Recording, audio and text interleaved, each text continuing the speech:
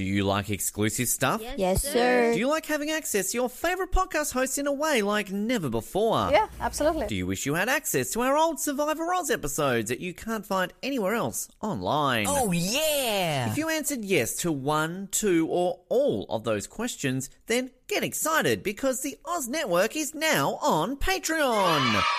That's right, your favourite podcast has jumped on the Patreon bandwagon to enable a better listening experience for you, our listener.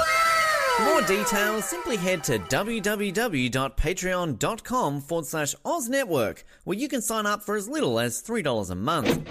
It'll be the best decision you make since that last bad one you made.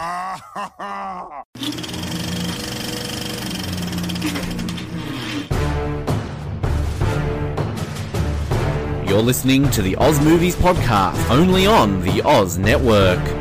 Welcome back to the Oz Network for a very special and absolutely hilarious rewind of our recaps as we are bringing you a best of our Jurassic Park / Jurassic World recap for the movies that we covered a couple of years ago back in 2018, right ahead of Jurassic World Fallen Kingdom.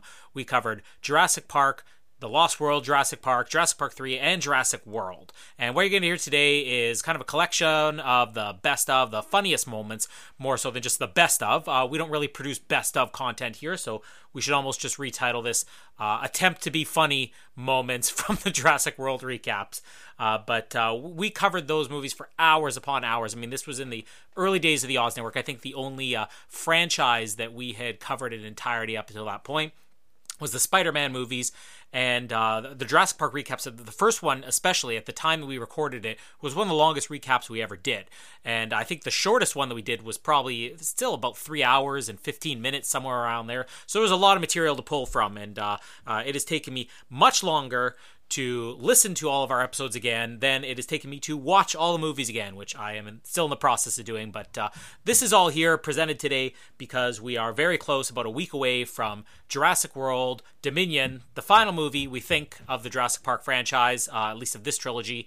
And it's bringing back Sam Neill and Laura Dern and Jeff Goldblum, who somebody on this show may or may not be within spitting length of in another week. But what you're going to hear here, we'll start with Jurassic Park. And as I said, these are just some of our funnier moments. You're going to hear Ben's comments on children, which is one of the best moments we ever had.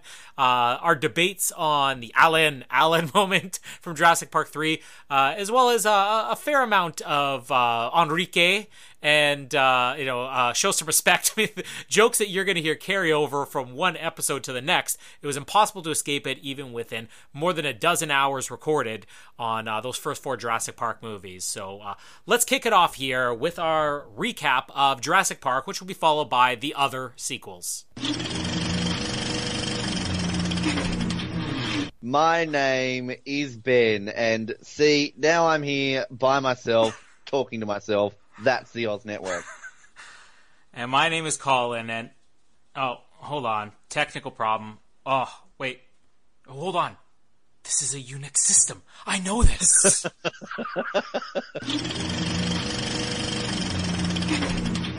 Like, everybody in this movie is a fun character.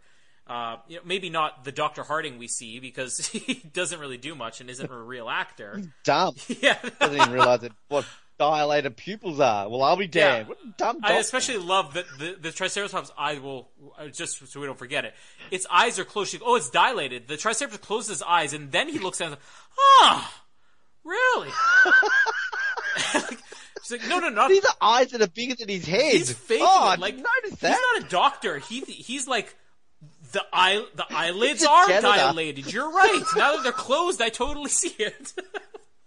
And he's the main character in a video game of Jurassic Park, people. And I love this, like, is this West Indian lilac? Yes. Do the dinosaurs eat it? No. Are you sure? Pretty sure. Yeah, pretty sure. I've never seen one make a sandwich with it. Did you play the video game where he becomes... on that dead leaf? I'll bring him up in the other scene, because we're jumping way ahead here.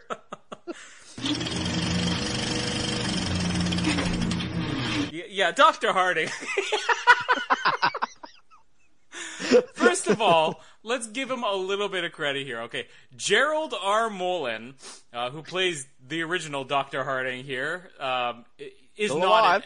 He's not an actor. Clearly. He was a producer, I guess, on one of the producers on this movie. So this was just like a crew cameo or something like that. But why they couldn't have like done some ADR with different dialogue? Because like the line at the end is the one that bugs me the most. When it's like, I'd just like to stay with Dr. Harding and see if I could look after the Triceratops. And he's like, sure, I got like a gas powered Jeep and I could drive you back. Like he's stumbling on every word he has, and there's like these 8-second long pauses in between words. Like that's the best take you got of Gerald R. Mullen as Dr. Harding here.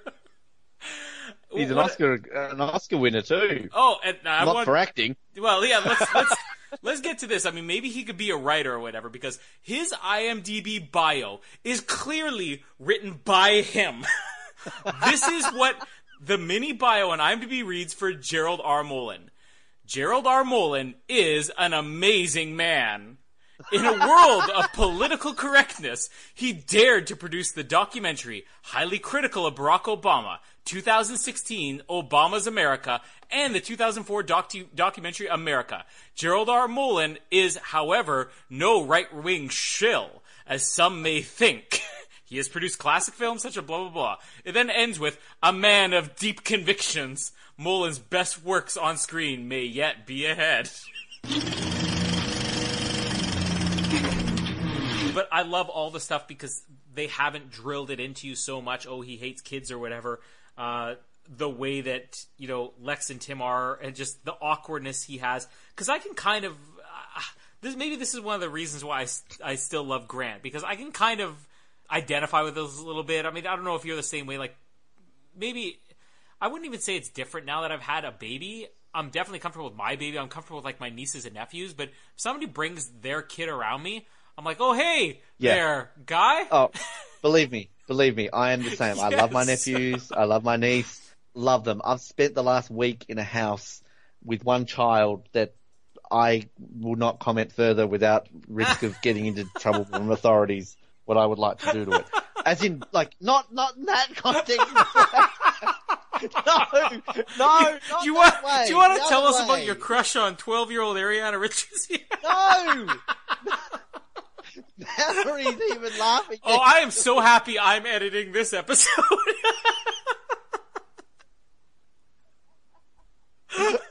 Shit. Best of moment. Quick, backpedal, Ben, backpedal.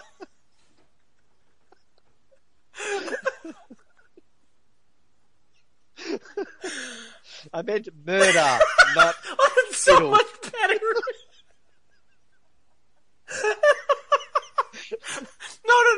No, it's nothing bad. I'm just talking about murdering a child. God created Ben. Ben created a podcast. Podcast destroyed Ben. Because Ben killed a child. But it's okay. He could have done much worse.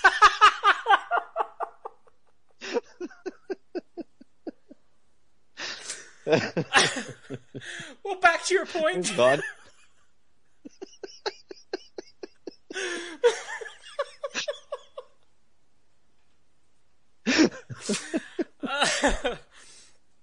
We were talking about awkwardness with children.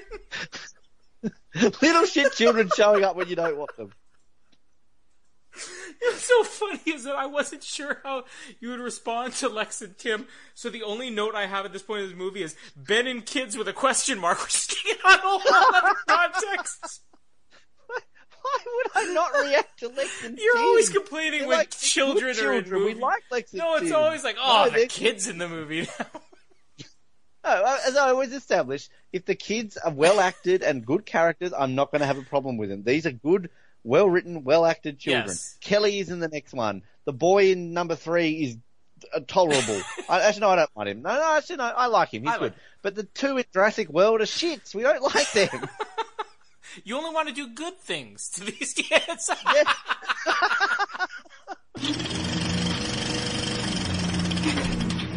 But yes, back to the interactive CD-ROM. Now that we've done this big build-up on interactive CD-ROM. Do you actually remember CD-ROMs though when they were a thing in the 90s? They were kind of cool. Yeah, well, what was the Sega CD? Did you ever get to play Sega CD? No, I remember I would go to the library because I never used to have the internet at home, so I'd have to go make like an internet appointment and use the internet. But you could also rent out CD-ROMs and sit in the computers and play CD-ROMs. And you remember that TV show Arthur? Yeah. Like that was a great TV show. And there was like an Arthur one that I always wanted, and they had a Magic School Bus one, and it was like interactive, and you could like fly with the school bus. I was like really excited about that in like 1998. So About as excited as Lexi is here in 1993. Were yeah, you like you show up at the library? It's an interactive CD-ROM, narrated by Richard Kiley. Now I guarantee. Again, Mallory's laying next to me. I bet you if I uttered the words of her interactive CD-ROM, she has no idea what I'm talking about. What? Oh no, she does. Never mind. Because she thinks watched Jurassic Park. You would have been, yeah. Interactive CD-ROMs were very obsolete by the time you were tall. Yeah, don't date her, Ben. I don't mean don't date her, but don't date her age here. Don't date don't her. Date oh, her. Wow, don't date Colin, her age. Thanks for approving my relationship. No. It's don't date her by age. I'm concerned about your last statement, is what I'm saying. You're like, she doesn't know what an interactive CD-ROM is. She barely knows what an iPod is. And you're like, don't date her then. She doesn't know what an interactive CD-ROM is. Hey, at this point, Ben, like you gotta start scaling upwards in age because people are gonna start asking questions. Can I just point out that Mallory's literally Googling interactive CD-ROM?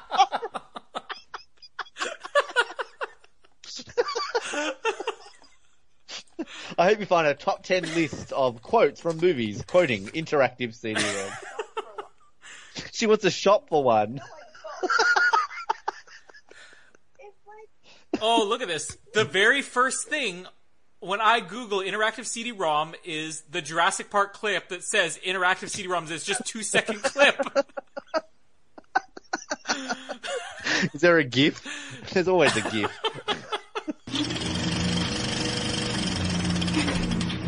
And then Samuel L. Jackson, not only is he Dr. Arnold, tells everyone to hold onto the butts, he's also the InGen concierge, I guess. Yeah. Last show to the doc. Leaving in 5 minutes. Drop what you're doing and leave now. There's like 3 people in this room, Samuel L. Jackson. Who are you talking to? Attention, everyone. We have a lost set of keys found in the T-Rex paddock. Has somebody left their lights on? We have a Jeep Land Cruiser, number plate JP001. Someone have left your number plates on. Today's special in the cafeteria will be tuna melt. Reminder to people not to let the ice cream out. In case there's a power outage, it might melt. So please ensure the freezer door is locked. But not too much. We might have to lock a raptor in there later. So just make sure it's half locked to keep the ice cream frozen, but open enough to save your life from a raptor. Today's forecast is cloudy with wind gusts of 80 kilometers. Hurricane-like conditions, so hold on to your butts.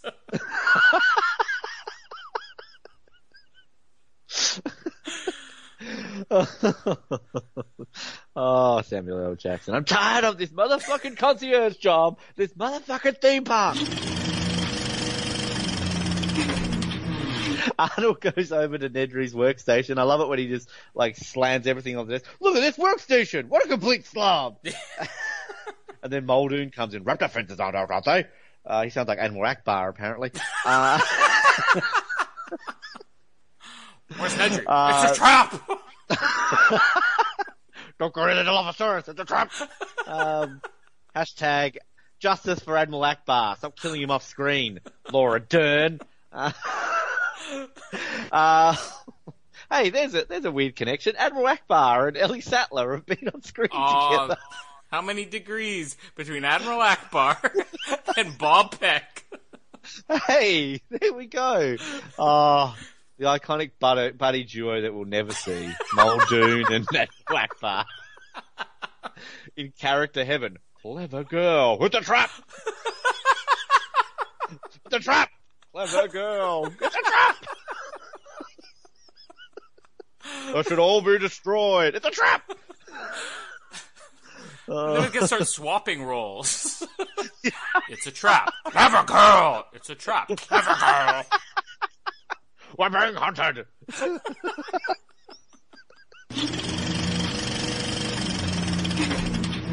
And as Ellie, of course, does a whole, Mr. Hammond, I think we're back in business. A raptor goes over her shoulder. Ah! But we'll Yes, that's exactly what it sounds like. It's like the shark in Jaws of Revenge. Rah. Or I want someone to dub the raptor going over the shoulder. Sound like Dr. Malcolm. But I'll cap it there. It's all fantastic. Like, again, tension, the music is great, and just that raptor over Ellie's shoulder, just, again, we all remember seeing this for the first time. It's just such an incredible group of scenes together. You're gonna cap it halfway through the scene before anything happens with the raptors? Well, I can keep going if you want me to. I guess we'll get to the door a bit closer. Yeah. Fair enough. The raptor's over the shoulder. Ellie's scared. She runs back the other direction. She has the warm arm of Ray Arnold supporting her. Only to realise it is literally the warm arm of Ray Arnold.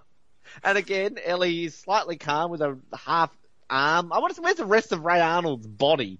Why did the raptor leave an arm? And like, can we just get the deleted scene of Samuel L. Jackson running around? Getting eaten by a raptor. And why did you decide of all runs things, it's through- like, I just don't like the looks of this arm. Yeah, no, I'm there. It always doesn't look like a real arm. It kind of looks like a mannequin arm that painted a bit of blood on the end. I'll agree with that, but I was just saying, it's like, why did the dinosaur decide, I'll eat the head, I'll eat the torso, I'll eat right and left leg, I will leave the right arm because the left arm is more appetizing, the right arm looks disgusting. And like, how has his body been spread and like torn to shreds and an arm has ended up in this wall socket? And like, and what does Ellie think that like, oh, he's putting his arm around me? Like, if that was really Ray Arnold, surely he'd be like, Ellie, come with me. Not like, it's okay, Ellie, I'm here to put my arm around. Or she'd be like, no, Mr. Arnold, I've already seen the trick with the drop of water on my hand. Yeah. Or if this was like 2018, don't touch me, hashtag me too. No. Unwarranted contact. Sorry.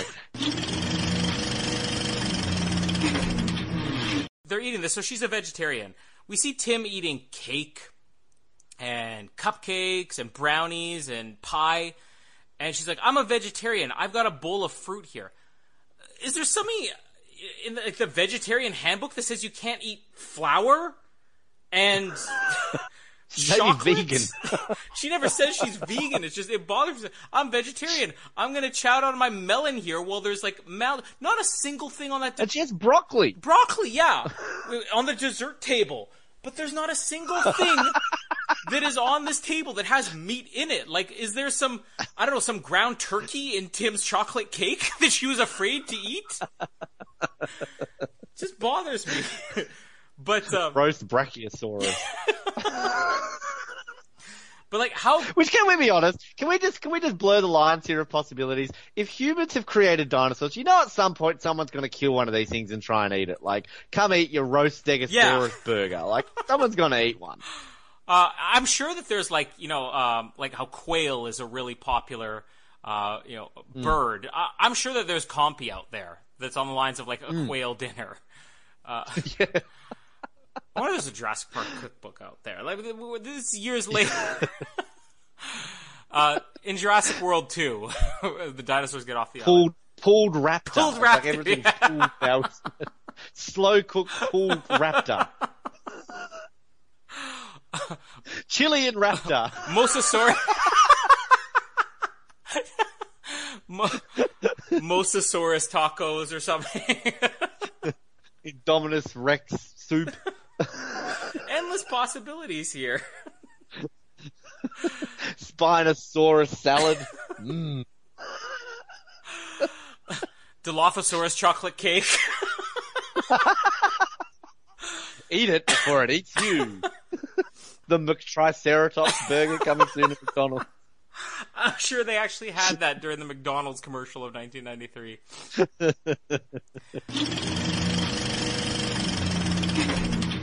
My name is Ben, and listening to this podcast is the worst idea in the history of bad ideas. And my name is Pompadour. Elvis. It's terrible. This little girl's been attacked by compies. and we've got introduced to our first new dinosaur straight away in this film. Yes. Yeah, the sequence isn't anything extraordinary, partly because, I mean, you don't get to see a lot of action. They're dealing with a kid here, so they're not going to, have the kid eaten alive like Dieter is later on. But the thing that I always loved about this sequence was how bad the accents are for this entire family. Like, I guarantee not one of these actors was British in real life. It's like, oh, just leave her alone. The mother's like, Kathy, darling, lunchtime. Prawns, your favorite. I don't like prawns. Like, it's just, Jamie loved that one. It's just the most over-the-top bad British accents I've ever heard. And just how snooty, you're talking about, like, the snooty people. Like, the little girl's the snootiest of all. Like, she's complaining about what she has to eat for lunch. She doesn't want to stay on the beach.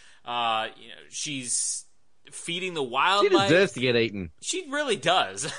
This little kid had it coming, let's be honest. Violence against children already. These are herbivores. So later, even in the other scenes, we see a Triceratops, we see the Stegosaurus or whatever. At no point do they grab carnivores. What Ludlow's plan is here is exactly what we said in the first movie would make total sense. They're grabbing the non-dangerous animals that, yes, if they get loose, they're going to trample some stuff, but they're not eating anybody. They're not killing anybody. They're taking the safest plan here. And they're the villains of the movie? Doesn't make any sense at all. And then, we're Dieter and Carter. Everyone's childhood with this. Yeah, I mean, Dieter and Carter, a little bit different because, they're... The thing with the compy, where it's like, oh, it has no reason to fear man or whatever. Now it does. Okay, there are bad characters in here, but the plan from Ludlow is not bad. Roland wants to hunt one dinosaur, and that's it. And nobody else here is really a villain. They're just showing up to do stuff. And then you got Nick Van Bin Laden or whatever, who's got his satellite Instagram thing going, and his hedge clippers or bolt cutters or whatever, and he's out there to cause all the chaos that we're about to see. Totally changing this entire movie here just by looking at it from a logical point of view. Well, I've just got to establish that Nick Van Owen is the cause of all the bad shit in this film, all right? He gets rid of all the dinosaurs that they've captured, which destroys all the communication. He then gets the baby T-Rex to bring it back to the trailer. Yes! His fault, nearly killing them. And then later on, he removes the bullets from the gun of Roland. He could have just killed the T-Rex then and there. It never would have gone to San Diego. Yes! So Nick Van Owen is the fault of everything bad in this movie. Half my notes are gone now. This episode is just going to speed along from this point forward. Ludlow is not the villain, people. Nick Van Owen is, all right? He really is. And Hammond hired him, knowing he was going to do all this. He even said, guys, just so you know, Hammond thought that this might happen, so he said a backup plan. What backup plan? Me. Then he goes, dun, dun, dun. There's your villain sunglasses on him. We need to have the CSI Miami theme.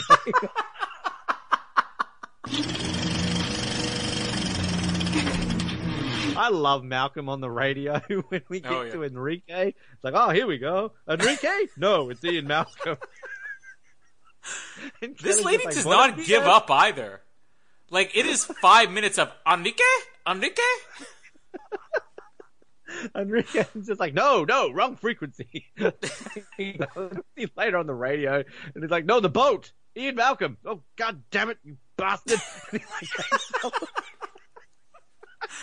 And then Kelly's in the background trying to be all nice. Like, Kelly's like, hola, buenas tardes. And then she's just like, oh boy, is she mad at you. Yeah. Who's Enrique? Where is he? Why does this woman want Enrique so much? Enrique?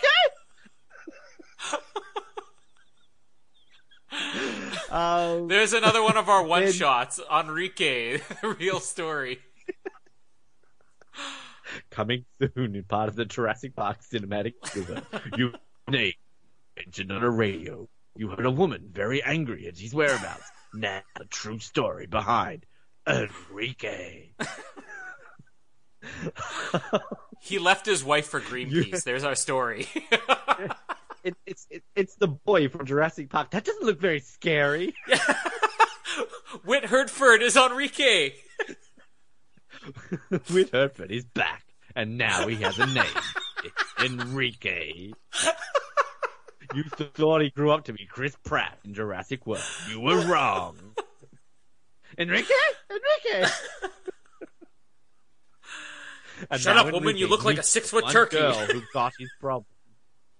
Kelly Malcolm. It's a love story no one saw coming. We should at least point out that when they find, when Roland and Ajay find the nest here with the baby T-Rex, it has 2 working legs, which means they broke a leg of a baby T-Rex to lure the other one in here. So I think they accept part of the blame for this happening. Nick could have just left it. It's a there mistake, though. So I believe in the book or the deleted scene, like RJ accidentally breaks its leg, so that's just removed from the movie. But I do know at some point, either in the book or a deleted scene, it is pointed out that RJ accidentally steps on it and breaks its leg. Well, that would be a terrible deleted scene. Like at this tense moment, we need to bring in the T-Rex. Oh, jeez! I just stepped on its leg. Oh shit! Roland, sorry. The bone's coming right out of the skin. You can see the bone coming out of the skin. Oh, okay. But let's just look at it logically now. So he accidentally stepped on a leg. Let's strap this thing down to the ground now and let it slowly die in front of us. I don't know if that helps matters any.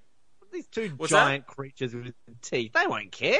Let's just wait in a tree. Put some camouflage over our houses. Yeah, what is that camouflage supposed to do to them, too? It's like a net. Yeah. Like, how is that helping them? There's no way it's going to spot us. That's just so stupid. I love Roland, but that's terrible. And yeah, like, Ajay really gets shafted in this movie. I think the exact same. We might as well just talk about it now, because I think this is like one of his 2 scenes in the movie. But yeah, the same thing when they're like, Ajay didn't make it. Like, I just want Ludlow in that scene later on to go, oh, I'm so sorry, Roland. And then he turns to somebody and goes, which one was Ajay? Because you literally don't know.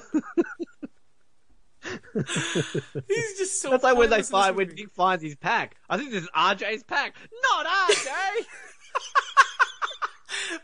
or Carter or Dieter or one of those guys. You're in trouble when you remember Carter more in this film than not RJ. Pack. Carter has one line. You're right. He's more memorable than Ajay. Roland talking about, as we just said, Rex just ate, and I kind of like how Malcolm's like, that was our friend Eddie. He gave his life to save ours. Show some respect. Well, then Roland's response, well, then his problems are over. Yes, he just doesn't give a shit. That's what Ludlow should have said to him. RJ's dead. Well, his problems are over, aren't they? And I like the whole just fed thing, because it's the only time where they really are like, he gave his life to save ours, and it's like, well, his problem's over. Nobody's saying that about Dieter later on, just the parts he didn't like. Why isn't Ian like, hey, show some respect, that man died so that we could live? He pops up everywhere.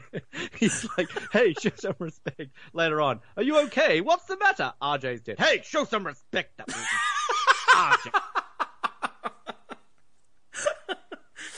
Everyone needs to re-edit that into like every single scene. So Jurassic Park 3, when the black dude gets eaten by the spider, so hey, he was running towards the plane. Show some respect. When Vincent D'Onofrio dies in Jurassic World, hey, he was a greedy son of a bitch who wanted to turn these dinosaurs into soldiers. Show some respect.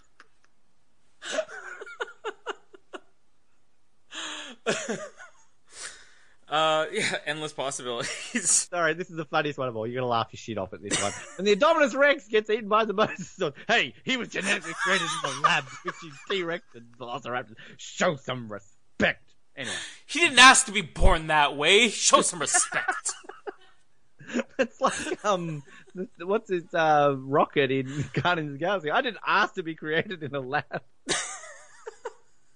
Oh, that just then reminds me of Austin Powers with Scotty Eagle. I wish I was never artificially created in a lab. Show some respect.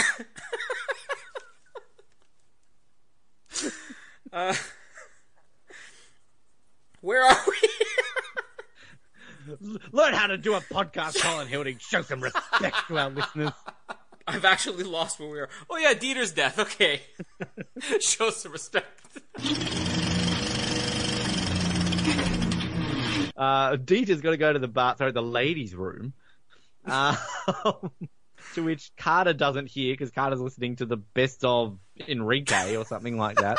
Enrique Iglesias. That's Enrique. Enrique?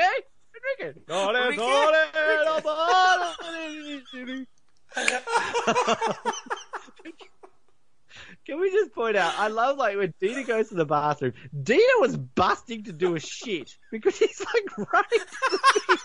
He's trying to undo he's all like, oh. Get it open. He's busting. Poor old Dieter.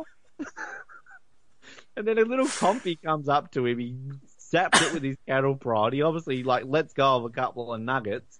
And then the next thing along, he's like walking around the forest, shouting out, Carter! Now, okay, we get it. Carter's listening to Enrique CD. But why, like, Carter's like so close to everyone else. Why does nobody else hear? Poor old Dieter. I know! Why doesn't one of these guys just go, oh my God, Carter, can't you hear him? They're like 3 feet apart. Everyone hates Dieter, clearly.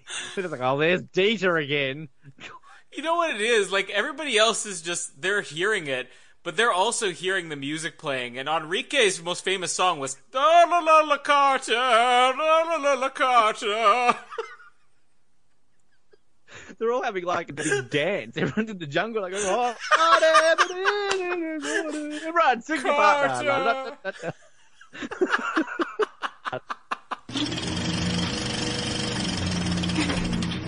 Speaking of digging, nearly dug themselves into a hole they never could have recovered from. There's maybe one scene in the next movie which we might argue is worse, but I'll be interested to see how you feel about that dream sequence. Alan.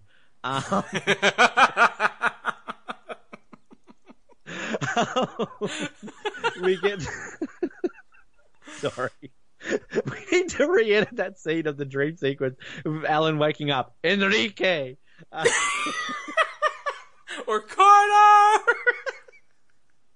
Show some respect! Oh, we can have so many dubs.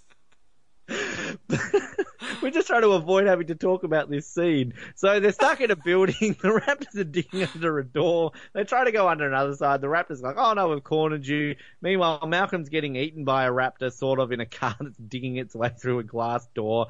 So they have to climb up because, as my dad always points out, in any movie, the only way to escape is ever by going up. And, oh God. Remember earlier in the movie when we talked about the fact that Kelly was on the gymnastics team and she got cut from the team? Everybody's been waiting for some, revenge against the US Olympic Committee for cutting Kelly from the team. So, it's a Unix system. I know. Yeah. It's not of the movie. But, okay, I know you did the first one. Why did we need, a saving moment for Lex? I understand that. We need one for Kelly in this film. I like Kelly, but come on. She jumps onto some pipe on the ceiling, which just happens to be fixed into the ground. It's not going to break. I think the funniest bit is she jumped on that and it broke and she died. That's, oh shit, Kelly. That failed. She just happens to do some amazing gymnastics routine, which all ends up with her going, hey you! And kicking a raptor outside the fucking house. It gets impaled. It's stuck in this thing going, Malcolm, she lands in front of Malcolm. You just killed a raptor. Show some respect.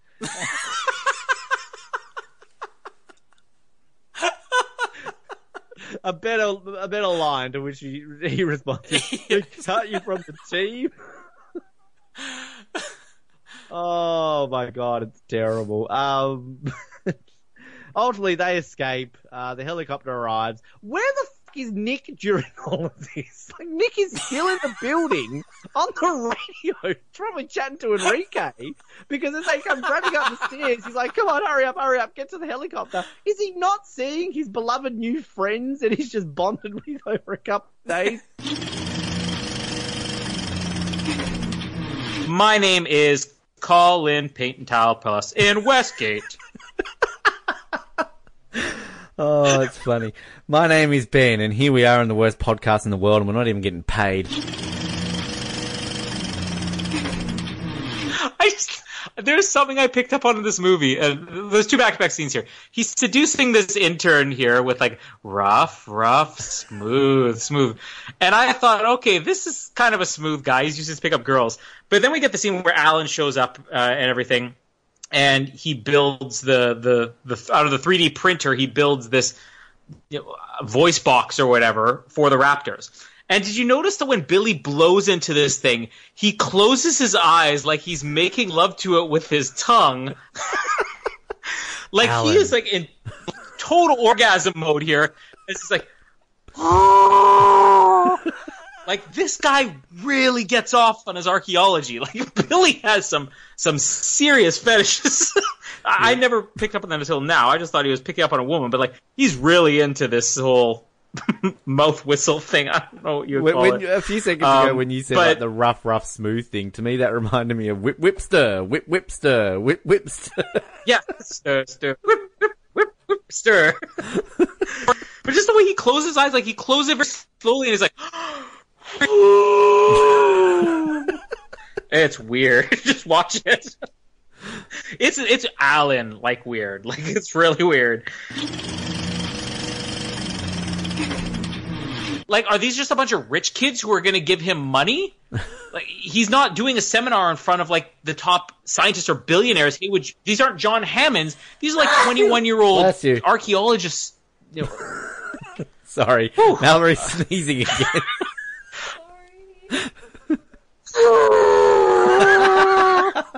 The resonating chamber of Velociraptor. Achoo! Yes.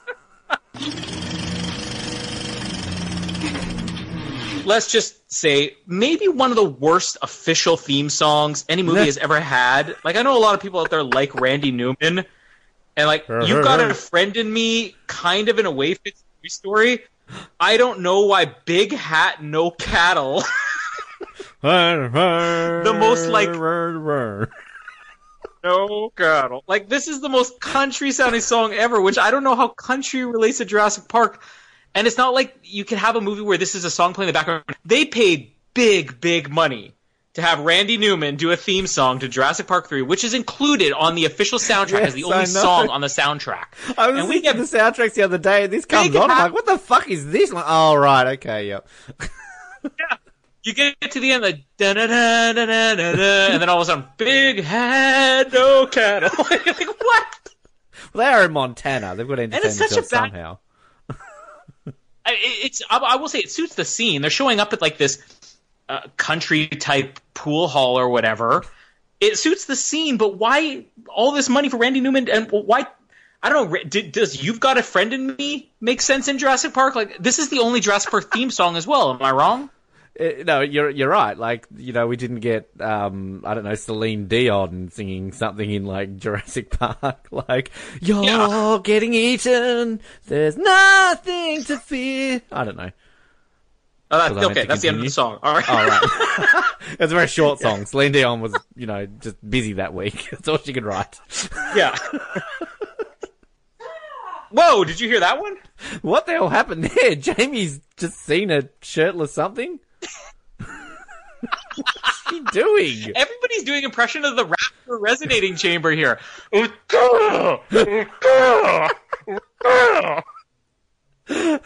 What's Jamie screaming about? That was a sneeze, actually. Oh, was that a sneeze? Oh my god! Yeah. Hers usually like, a laugh. It really did sound like the rapper. With that's the cry. That's the help cry from the end. We just need Jamie and Mallory in the background of every episode doing dinosaur sounds. Then we had the T-Rex. Yeah, this is sound effects to our Jurassic World month. And in comes Owen. Ooh!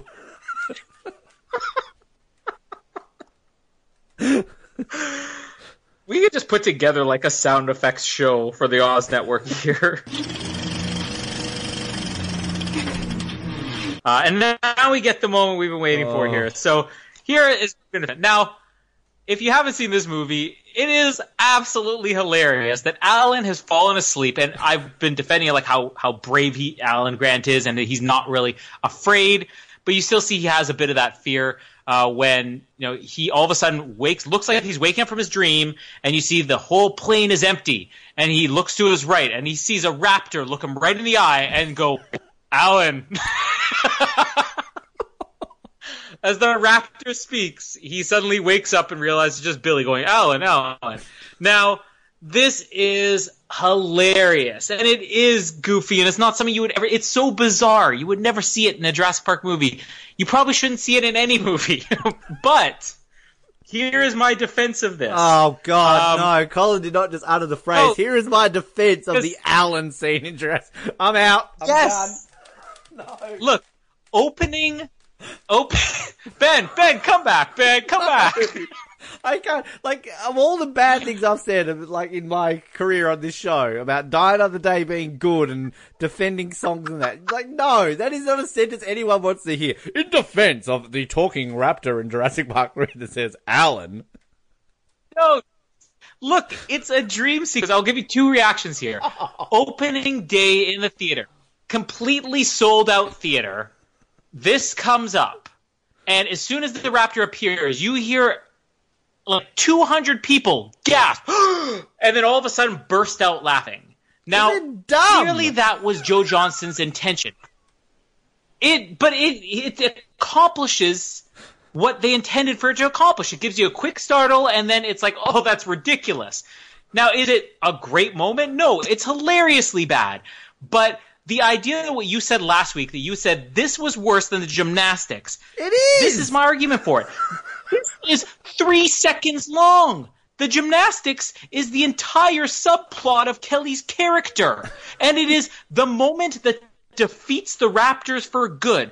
You have them doing battles with Raptors in the cars. You have Ian fighting a Raptor with a door. You have Sarah throwing Raptors off roofs. You have guys getting chased for Raptors in the long grass. And what is the moment that ultimately defeats the Raptors? A 13-year-old girl swinging as a gymnast and then drop-kicking it out of a window. Now, that is a major part of the movie. It is the major part of the Isla Sorna climax of this movie. This is a 3-second shot. Okay, this is not something that I usually utter, out loud. But things that take 3 seconds don't always have to be memorable, alright? And this thing... is just terrible. No, there is no defense for this. None at all. You can do this so differently. I get the laugh bit, but A, why does he need to fall asleep? B, wake up and there's Malcolm saying something to him instead. C, have a raptor about to attack him that's so scary. Oh, raptor's about to attack me, it's on the plane. This has got no purpose. This is if we have a James Bond movie. What? No, I don't want to know why. It's dumb. It's like if James Bond all of a sudden wakes up and there's a dinosaur standing on his head going, my name's Bond, James Bond. He wakes up, what? And it's like, James, you're asleep. It's dumb. It's stupid. It's stupid. Okay, but in all fairness, when people have dreams, this is what happens, especially when you're in a half awake, half asleep. I can't tell you how many times I've been maybe watching a movie before bed and I'm falling asleep, but I can still hear the movie in the background. And all of a sudden in my head, I'm visualizing something happening in front of me. I can distinctly remember as a child having a dream where I woke up because I heard somebody talking outside my window, and there was my friend, was my neighbor, and my friend's dad. And the friend's dad was talking. And before you knew it, the friend's dad was a cow. A literal cow who was still talking in my friend's dad's voice. This is what happens in dreams. Do we need to see it? No. But it's a quick moment that gives you the quick jolt and then the laugh that's really funny, that's really stupid. And it still at the same time shows that Alan has some fear of these things. Could there have been a better way to do it? Maybe. But to say that this is as bad as the gymnastics scene, which is a major part of the entire climax of that movie, it is the entire subplot of Kelly's character. Like, the two aren't even in the same league. If they made this a subplot where Alan continued to fall asleep, like they're sitting there in the bird cage and Alan has narcolepsy. And all of a sudden, Alan, you fell asleep again. And he's got a dream where there's a raptor shaking him on the shoulders. Like, Alan, please wake up. Like, yeah, I could understand that being dumb. This is 3 seconds. Okay, the bit about the talking cow doesn't really, like, mean anything to me, because I know you grew up in, like, rural Canada, so that's probably a thing there, like, you know, talking cows. But, like... Cows out your window talking. I just want to point out that, again, I've said some stupid things on these podcasts over however long we've known each other. Some dumb things, alright? I've had you two hang up on me. It's been that dumb. The things I've said on this show. And I stand by everything I believe in. But Colin Hilding found a way to defend the raptor going Alan in Jurassic Park 3. Yes! And not me. No!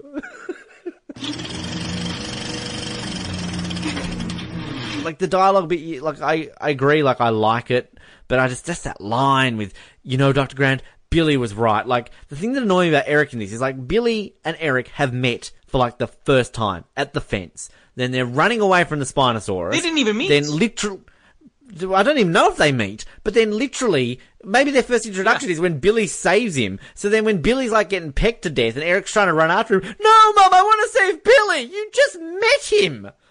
Like, you're not clinging to the Navy SEALs 5 minutes later who rescue you on the beach. No, Mum, I want to sit next to Sergeant Johnson!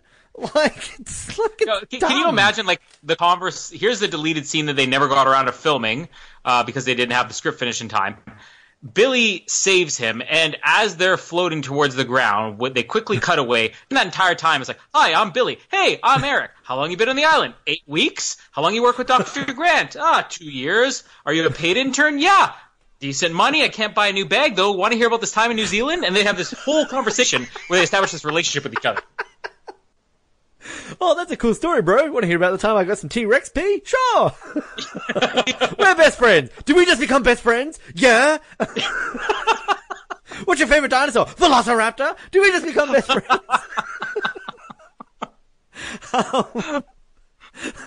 There's a great deleted scene. Yeah, and she's like, Alan, are you on a cell phone? I can't hear you. And he's just going, the river! Side B! And then the line just goes dead. Now, how she knows to send it, like, he didn't say anything. He could have just been really, like, what if, like, he had the river, side B! It's so beautiful! You should see it right now! And meanwhile, she's sending, like, millions of dollars to send the Navy and the Marines, and meanwhile he was just commenting on the sunrise here, only 1 hour behind you, is spectacular. He could be like pissed with Malcolm out in the town, like going, the river's so pretty. Tell him, Malcolm. Like, he's Ellie wasting all this money on sending like the Marines and Navy to Site B. Like, she brings up Alan like next day. Alan, where are you? Oh, I'm just in Montana. Where are you? It's like, I sent the Navy and the Marines to Site B. Oh, what? I was just pissed with Malcolm last night. What are you doing?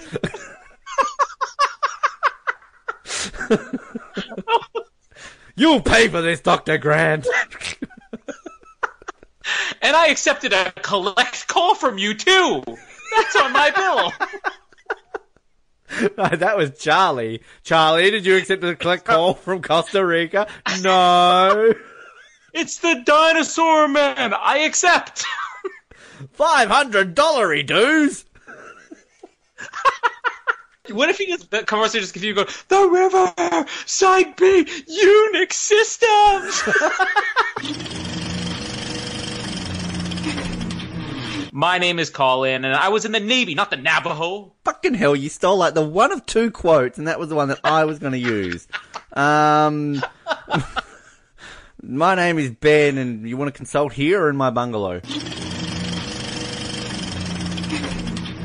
Just back to, the petting zoo's kind of funny, and that little kid riding the Triceratops. He's an ugly little kid. I want to slap him. But I just feel so bad for the assistant because, again, like as you said, she's got to work, she's got to do a thing, and then these kids run away from her. She's done nothing wrong. And then I do like the little shit get a haircut kid when he sees the T-Rex and he starts screaming like a little girl, like, ah, T-Rex! It's like, calm down, mate. Which that would have been me. That's why I don't dislike them that much. But I do like when, they're watching the T-Rex, the slight little callbacks, again, just finding every excuse for a throwback. Like, let's have a goat and a flare, because we know that's what works with the T-Rex. And then just everybody going crazy. An older little shit kid gets a phone call from mum, and he just, looks over his shoulder T-Rex. And then he's, on the phone. Like, what a shithead. Like, fuck you, little kid. He's just so shitty that he hasn't gotten boobs from his 40-year-old girlfriend at some point.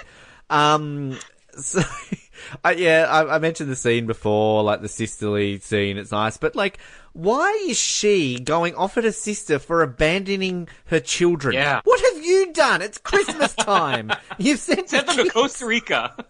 Exactly. It's got absolutely you've got no right, Judy Greer, to go off about, your sister abandoning your children when you've done exactly the same thing. But, I don't, when they're up in the viewing platform, and, this is, there's a lot of problems with this whole situation. Why is it classified? It's part T-Rex, the rest is classified. To me, when she's there saying, we need a new attraction every few years to sell because we're going to get celebrities to come out. I want to know what celebrities come out. Hey, I'm here with the new dinosaur. Thanks, Kim Kardashian. Now go talk policy with the president. What is with that? Can we just mention that? No. Anyway, did Justin Bieber talk policy with Justin Trudeau at some point? Because that's, I swear, what this world is coming to. I'm sure he has, to be honest. But, that's the selling point. We've created a new hybrid dinosaur. It's half T-Rex, half Velociraptor. That sells tickets. Imagine if somebody said to you, we've crossed a great white shark with a tiger. I'm going to see that. That's awesome. We have crossed Usain Bolt with Michael Phelps. And then we failed, so we had to use Ryan Lochte. Oh, boo. No, thank you. Next.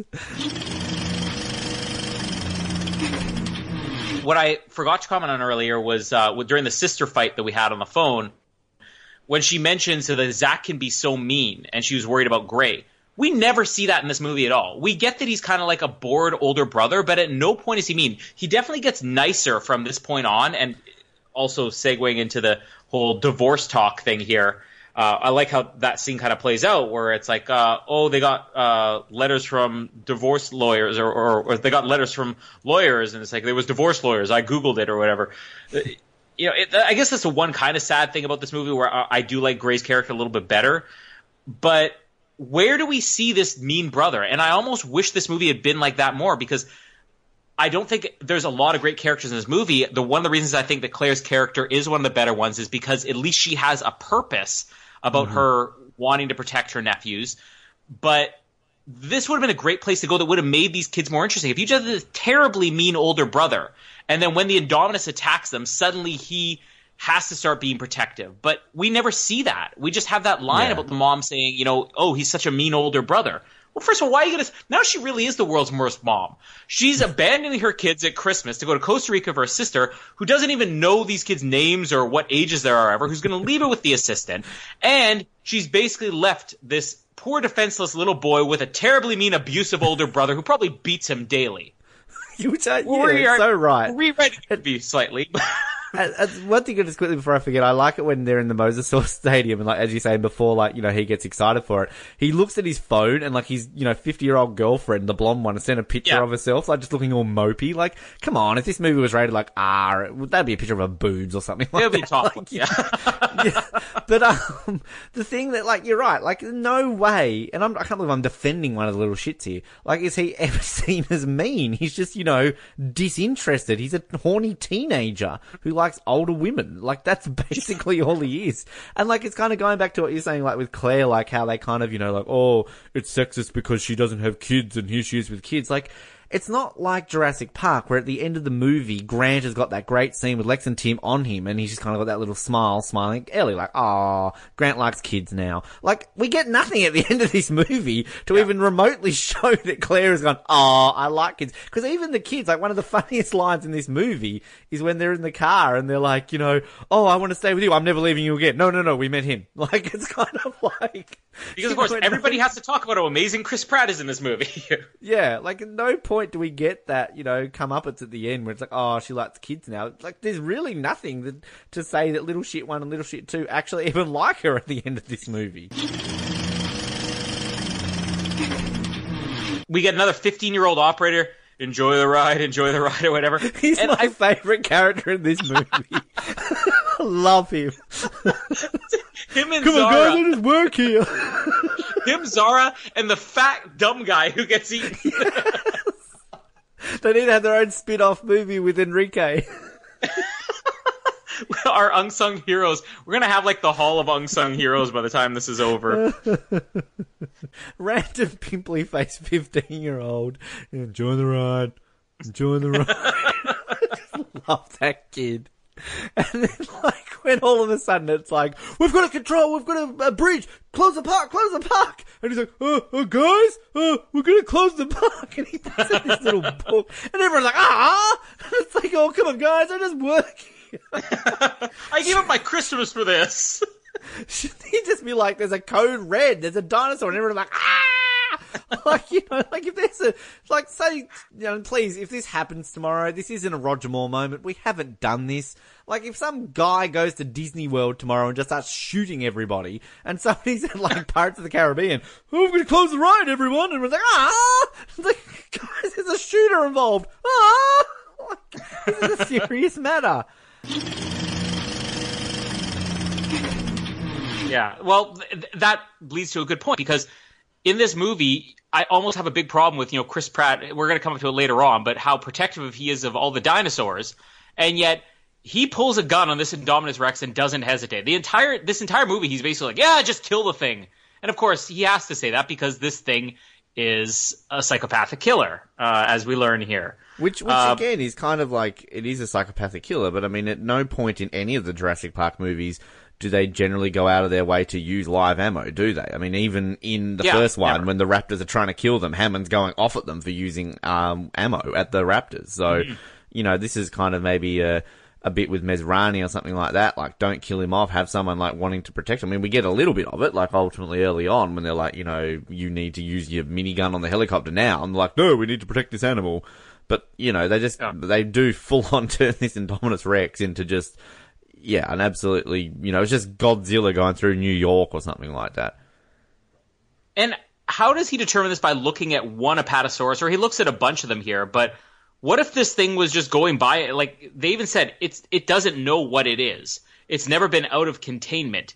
How does it know it's killing these things? It could be playing right now. Like, I've seen animals play. They could have measles. They just all died at once, like bird flu or something. Exactly. It's just coincidence. And he's gone up to each of them with his claw and gone, "Are you okay? Are you okay? Are you okay? No, all right, moving on." And he's just left a claw mark on them.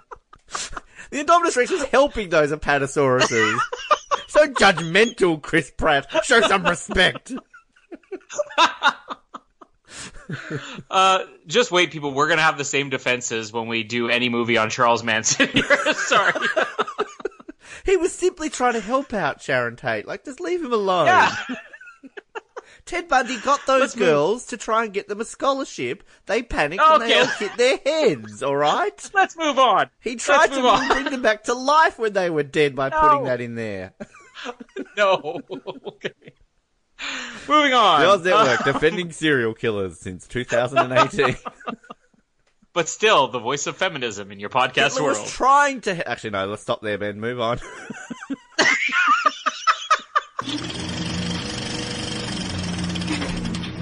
That whole wolf pup story, like, he understands what Owen's doing here. And there's several moments, like even the one here where, sorry, no editing in this episode. that was the sound of the Mosasaurus after eating Zara. Some sound effects. Ate an Apatosaurus for sport.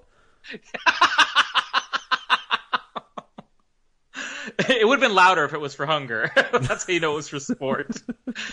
But yeah, so when he has the sort of the wolf pup and everything, he obviously understands what Owen's position is. He's not just some fool who came in here as like, I know how we can make money on this. Like, he's thinking about how to keep as he says, keep the company alive. We're almost going to probably get this reputation as like, we're just going to defend every villain. But like, there is some validity to defending how we're defending Hoskins here. Even though I think he is a more clear-cut villain. As you said, that death scene for Zorro would have worked for somebody like him because he is kind of a bad guy, but at no point does he want to hurt the Raptors. Like, he actually tries to be friendly with them and everything. And even the moment where we always forget the name of the guy who doesn't matter in this. That guy. The cool sidekick to Chris Pratt, who gets nothing decent to do in this movie. Black Chris Pratt. Yeah, because Chris Pratt has to have the spotlight and everything. But so why isn't this considered as racist just because he's black sidekick's a sidekick? Like, he should be the main person. White supremacy coming in here and taking over. This movie's racist as well as it is sexist. And they're going to put him in heels in the next movie, and then it's going to be, you're against transgenders as well.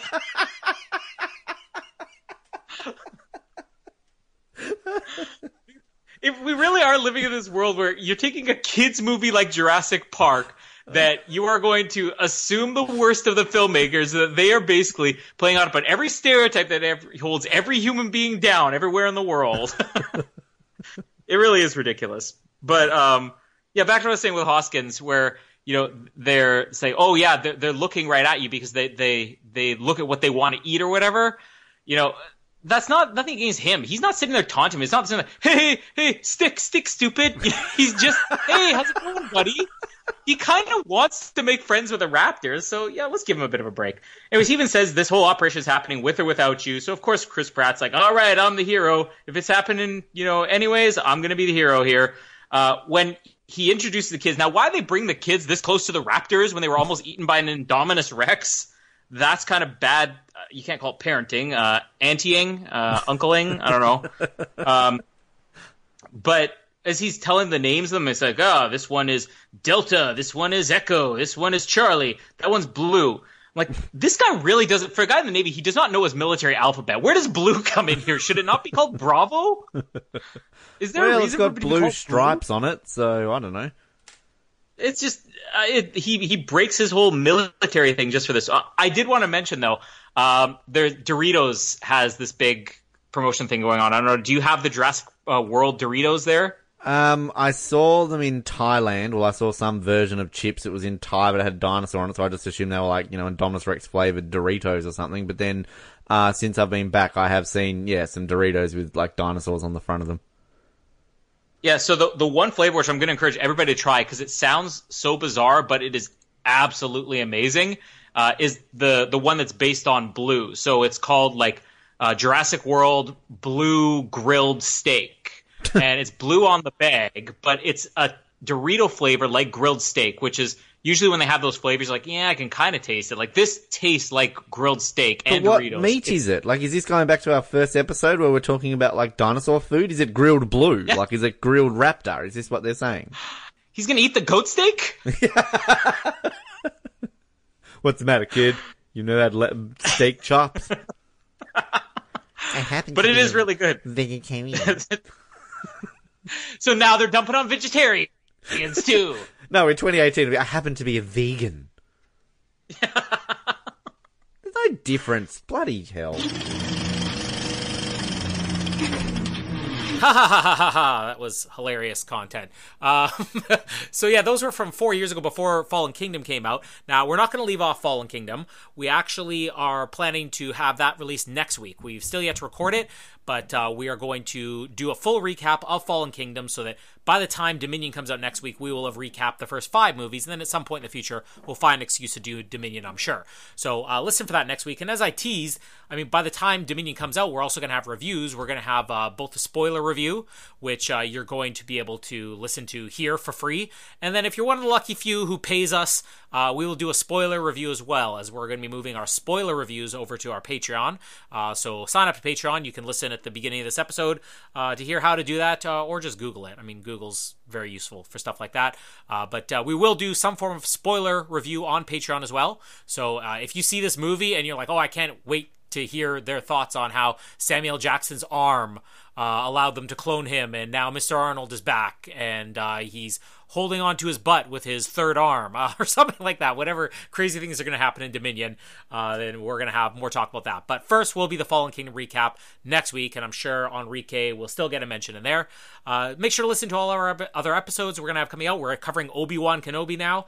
You can listen to that already if you actually go back about one day or a couple hours. I don't know how long ago it was released, but we covered the first 3 episodes of Obi-Wan. We're going to cover it weekly going forward, but get excited because Jurassic World Dominion is coming, as is Sam Neill, as is Laura Dern, and Ben will be very familiar with Jeff Goldblum because the screening he has, which you will hear us talk about when we do our reviews next week, he will be within spitting distance of Jeff Goldblum. He is going to a screening that is hosted by Jeff Goldblum, so if you don't hear our reviews and you look on the news and you see that crazy Australian man in New York has attacked and attached himself to Jeff Goldblum's leg, you're going to know it's Ben.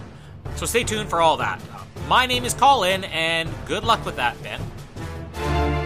Thanks for downloading this episode from the Oz Network. Make sure you never miss an episode by subscribing to the podcast via Apple Podcasts, Spotify, Stitcher, Google Podcasts, or by copying our RSS feed into your preferred podcast provider. And while you're there, please drop us a rating and leave us some feedback. You can also be sure to stay up to date with all the latest episodes and happenings from the show, as well as find out how you can get involved in upcoming episodes by following our social media pages on Facebook, Twitter, and Instagram, as well as getting everything you need under one roof at the OzNetwork.net. Thanks once again for listening, and we'll speak to you next time.